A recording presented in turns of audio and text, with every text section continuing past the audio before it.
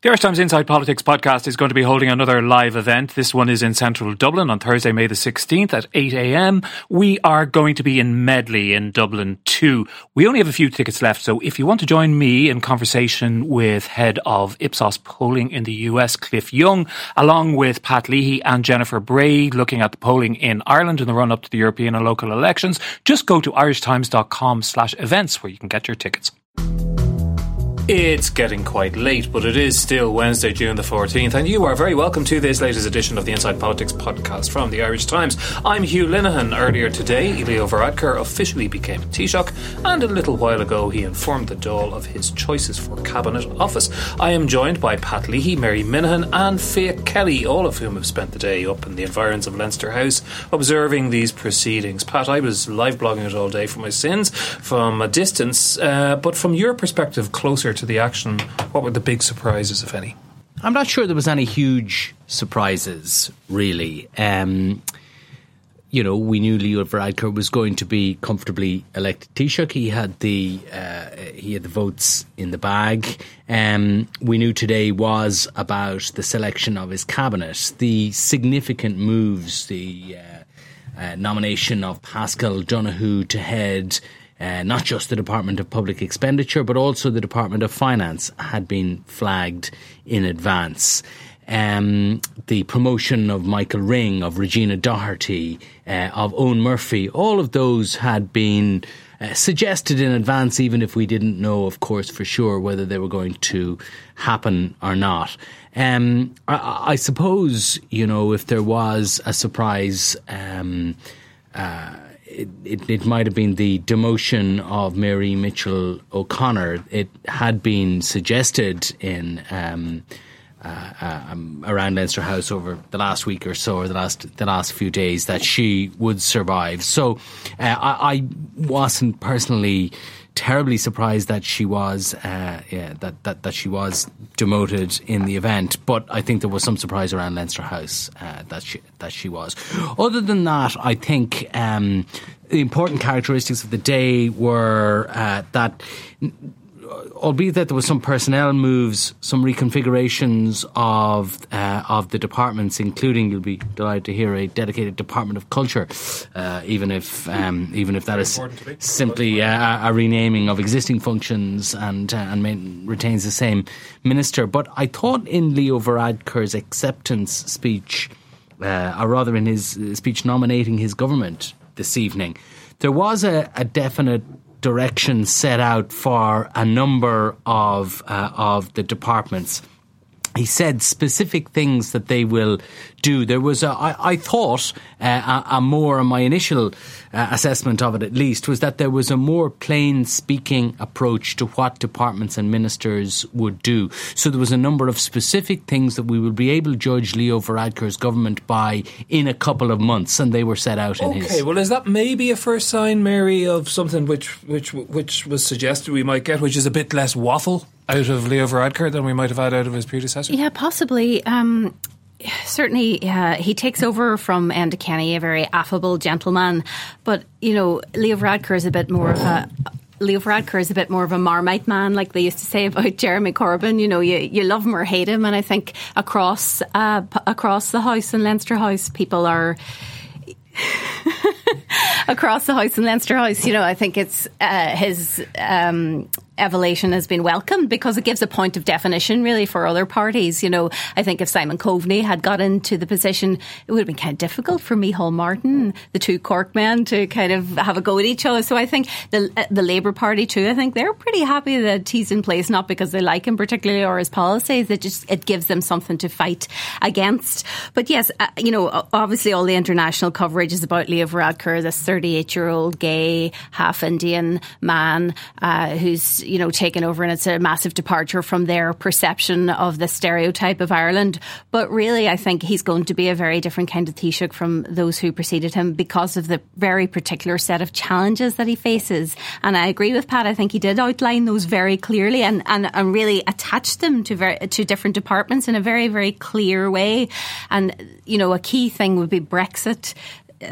Simon Coveney, as we had anticipated, got foreign affairs but special responsibility for Brexit, which strikes me as a more sensible thing to do than to formulate a whole new department around Brexit.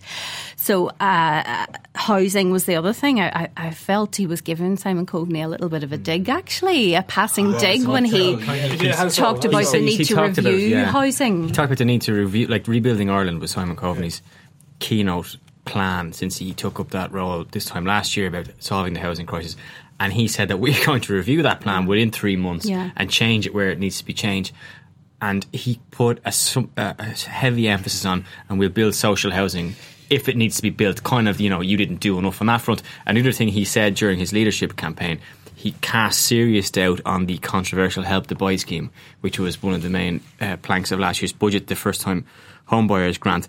I would anticipate that will get scrapped as well within this review. Yeah, there was another suggestion in that section where he dealt, in his speech, where he dealt with the allocation of the housing portfolio, where he suggested that they would look at measures that might make it more attractive for landlords to stay in the business of providing rental accommodation, or for landlords to get into it. Now, to me, that suggests that they will look at some sort of tax incentives, So I thought they were. He kind of has been privately critical of Simon Coveney's housing policy for a number of months, Varadkar, and I think that tonight was the first time we saw his thoughts being imposed upon that particular department, because he can. So could I ask you then, Fiach, I mean, is that then a sign that he's going to hit the ground running? I know that's very much the impression which he would have desired to give today, but that, he's got a bunch of ideas, he's clear about what he wants on Brexit, on Northern Ireland peace talks, on capital investment, on the housing crisis. Maybe the health system is a bit of a mystery, but is there a sense of kind of, Well, he said himself, as Pat said, he set his government identifiable tasks to implement now. Like, he went through them quite in a detailed fashion, like, this department here, you will do X, Y and Z. This department here, I expect this to be done. It was quite deliberate. It was deliberately done that way, so we will have something to measure him off. And he has already given us signposts about, infrastructural spending, changing the debt to GDP ratio. All these things we will expect to see in the weeks and months ahead. And he clearly does anticipate doing that, because he's told his parliamentary party meeting yesterday that they will have to sit for a week longer at the end of this Dáil term. So he clearly wants to get to the summer with a wind at his back, not just in terms of popularity and opinion polls, but have concrete legislative achievements to his name by that stage. Some of the priorities that he raised, like, and there were obviously priorities for the government in term, in the Northern Ireland talks, the resuscitation of the institutions, the Brexit negotiations, many of those things, the moving parts of those are outside his control. But other things like capital investment, be it in housing or in roads and schools and hospitals and so forth, they will be directly within. He also referenced broadband very directly in the speech tonight when he was talking about that department. Those are within the capacity of government to act upon and deliver. And I think it will be quite clear whether progress is being made on those. One other point that interested me in that speech tonight, where he was talking about the Department of Health, when he said that he was retaining Simon Harris, which was a surprise to some people, but I think it would have been a bigger surprise had Simon Harris been demoted. But he tasked him with coming up with a response to the all-party report on the future of healthcare, which was set up last year to kind of take the politics out of health policy in Ireland, insofar as such a thing might be possible. That was what it was tasked with doing, and it issued a report recently, which is a 10-year reform plan, which has some quite radical departures in it, such as complete separation of public and private healthcare, the ending of the privately insured patients being treated in public hospitals and so forth. Many things which would be greatly alarming to an awful lot of Fine Gael TDs and voters. But interestingly, I thought Varadkar said that he would task Simon Harris with the response to that report not with its implementation. So I think that would be, in terms of healthcare, that you mentioned earlier, Hugh, I think that would be interesting. He also told him to prepare for a referendum on the Eighth Amendment next year. Which is not a surprise, but perhaps the clarity. I didn't expect to hear it in that speech at that time. I'm subject to correction on this, but I don't think the Taoiseach or any government minister has previously said there will be a referendum. What they've said is they've reiterated this, the requirements of this process that has been set up by the Oireachtas. So the Citizens Assembly reported it's now gone to an Oireachtas committee. And previously people had said that it depends on what the report of the committee is. What I took from that was that when he met Catherine Zappone last week as part of the, renewing the government vows process, she had asked for a parallel process to be set up to the Oireachtas committee on the Eighth Amendment that would look at potential wordings and potential legislation that would kind of be in place, not in place, but be put to the people along with the wording. She had asked that be done as a parallel process with the committee, and he had agreed with it. So when I heard that tonight, that's what I thought it was him granting her wish. Now, realistically, Mary, when I heard him say that, and I was looking at various people, including protagonists on either side of the Eighth Amendment debate, tweeting about it as well, and they were essentially saying, if that's to happen, well, that means really effectively that there has to be a referendum by late spring next year, by May of next year. Yeah, was it Ruth Coppinger then stood up and asked him? Visit in particular. That point was raised by Joan Burton of Labour. Actually, she said it would be a good idea to have it before the papal visit. But I think it was Ruth Coppinger asked him to commit, because he didn't commit to a date. She asked him to commit to an early as possible for next year. But one thing that struck me when he was talking today, another point of difference between him and his predecessor, I think we're going to see much more of a micromanager Taoiseach than a delegator. Enda Kenny was the world's greatest delegator. He was quite content to allow his ministers to go off and do their thing, and he didn't interfere too much.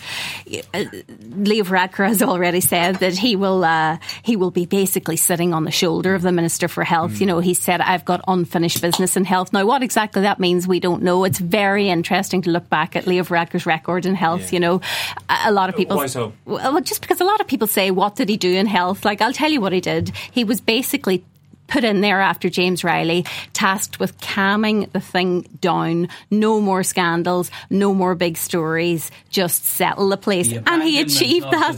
The abandonment of the big structural reform that Fine Gael had promised, universal health insurance. That was his job. He asked for a big ball of money when he went in there. He asked, I need £1 billion to sort this out. So, the first question would be, you've said that that department needs €1 billion extra. Are you going to give it to him? And the very popular free GP care for under sixes, complete nightmare for GP surgeries, but an absolute delight for parents of under sixes. What Mary says is quite true in a way, because speaking to people around Varadkar in recent days, and you're like, what's he doing with the reshuffle? And they're like, we don't know. He's probably only keeping it to himself. And there was a question about whether he was actually telling Brian Murphy, his closest advisor, and people say, he thinks he is his best political advisor. He thinks he is the best political strategist in his team, and that may be his downfall as well. He is the best political strategist. People like Donald Trump thinks that. Yeah, people who are around him say, Varadkar firmly himself believes that I am the best political strategist and thinker. I totally agree with you, of my contemporaries, of my apparatus, and someone who knows him well. I speak to you, I say, look, that is his strength,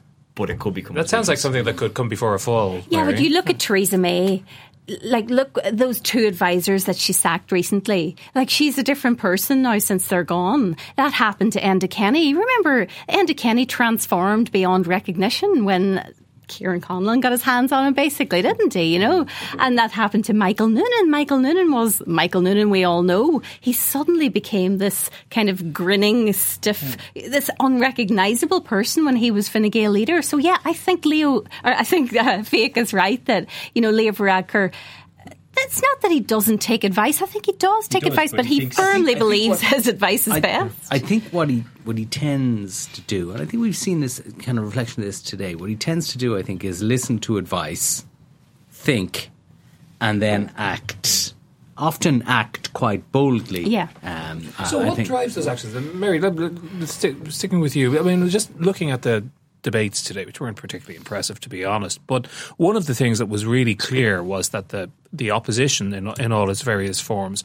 For the most part, Fianna Fáil was interesting. It was more sophisticated and subtle, maybe. But for the most part, we're intent upon fixing Leo Varadkar as an extreme right politician, further to the right than we had seen in previous Taoiseach or leaders of Fine Gael. Yeah. And that was very much the line of attack from Sinn Féin, People Before Profit, Solidarity and various other parties. Yeah. Is that going to continue on, and is that going to be part of the dynamic of the discussion that happens? Yeah, I think they, as I say, welcome almost his arrival because they get to depict him as a Tory boy, their number one enemy. And he did address that to some extent. Again, that surprised me in his speech. He talked about how his own views had evolved since 2007. And, I thought, well, thank goodness, because if your views hadn't evolved in 10 years, that would be very, very strange, So I think, we can look back at what he said on things like abortion, even on gay marriage. His views definitely seem to have changed. He said the night he was elected Fine Gael leader, I'm still evolving. Yeah. He said, I am evolving. Well, that's healthy. But, I think he has shown a degree of political courage at times that suited him. The number one example has got to be, all the controversy going on with the guards when he talked about, he used the word distinguished instead of disgusting. The timing, it was a nightmare for his cabinet colleagues. I remember covering that, and it was an innocuous road safety report launch, and the political correspondents, of which I was one, were summoned down to Dublin Castle to this. We wondered what the hell we were doing there, and then he came out with this thing, so it was clearly very thought through, as Pat says, calculated, and now I will do it. But when he uses a phrase, Pat, like Republic of Opportunity, and then it's, thrown back in his face as being somehow a line which represents a certain idea of, I suppose, a Norman Tebbit getting your bikeism kind of an approach. Is that the kind of dynamic that's going to go on in terms of this? I think there will be an attempt to characterise him, as Mary says, as Tory boy.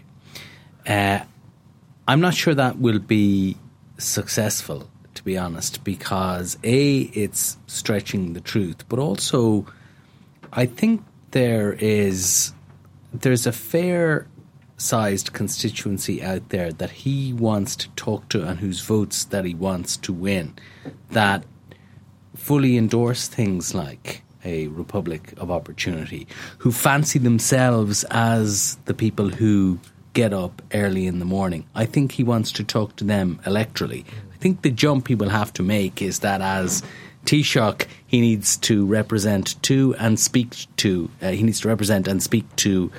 other constituencies as well. He talked during the Fine Gael campaign about how Simon Coveney's idea of appealing to everybody, you appeal to everybody, you appeal to nothing, was one of his criticisms of Simon Coveney. And that again was raised today by Micheál Martin, who essentially, I'm paraphrasing, but said, if you're Taoiseach, you have to, you're serving everybody. So is there a tension there between his vision of an electorally successful Fine Gael and... There is a tension, but the story of being a politician in a leadership position, particularly leadership as elevated as the position of Taoiseach, is one of tension, because it's tension between politics and government. It's tension between, thinking about the next election and delivering long-term solutions to problems that society faces. So that tension is there in every aspect of political leadership. I think it will be there with Mr. Varadkar. How he manages it, I think, will be one of the interesting things to behold this summer, and I think we will get a sense pretty quickly, as we have done, I think, tonight with his contributions in the Dáil, as to how different his premiership is going to be. I think he has the potential, and who knows how it may play out, but I think he has the potential to change a lot of our political discourse towards a more direct, perhaps more confrontational, certainly more defined politics. And I think that would be interesting to watch. Now, it may be that the kind of mushy centrism of Irish politics, mitigates against that and overcomes those kind of defining, his instincts towards a sharper political definition. But even as he would fancy himself a representative of the centre, in his speech earlier on today, he gave evidence that centre will be a bit more aggressive, a bit more jealous of its own territory. When he talked about, and one very practical thing that he signalled, the speaking time in the Dáil, which has given equal time to very small independent groups and Fianna Fáil and Fine Gael. It drew applause from both the Fianna Fáil and Fine Gael benches. Surprisingly. No, but he was quite, as Pat says, assertively saying this is the centre, and the centre is going to stand up for itself once more. And he was identifying almost himself with Fianna Fáil against everybody else around them, and that kind of struck through a few speeches today. There was quite a lot of kind of generous interplay between the two centrist parties. So what does that mean for, as I said, Mary, I mean, what does that mean for Fianna Fáil? Because I was interested by the way that Micheál Martin navigated his way through those. I thought Micheál Martin's speech was a masterpiece today. And I thought it was almost getting a little bit too cosy for a while, but then he struck with the Maura Whelan line. You know, that it just took. It was a speech of two halves. You know, it had all this lovely, praise for Mr. Varadkar welcoming his parents and all this stuff, and then suddenly it was just going in hard. And they chose that timing so perfectly. Fianna Fáil could have that story's been out now for a while. They could have gone with that last night, but they chose to bring this up. This appointment of the former AG Maura Whelan to the Court of Appeal. As she was political business, really. Well, that's how Micheál Martin characterises it, as a very direct political appointment.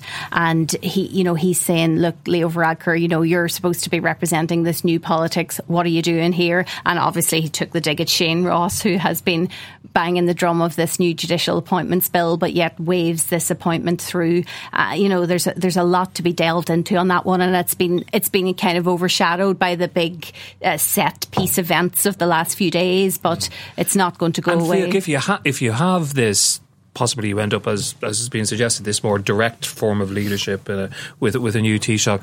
And if and when things go wrong, or if and when things are, a government becomes vulnerable, does that mean that things are going to get spikier faster then on issues like this? Things will be spikier generally. I think what Pat says is right.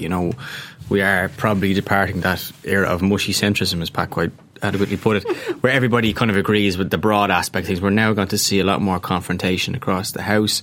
Whether that kind of means that when we get into a sticky spot like we did last February with the Garda Commissioner and that everything comes falling down, I'm not so sure. I don't detect a desire among Fianna Fáil or Fine Gael for an immediate election. They're looking at electorates all over the world and go, why would you venture out into that jungle when you just don't know what's going to happen to you?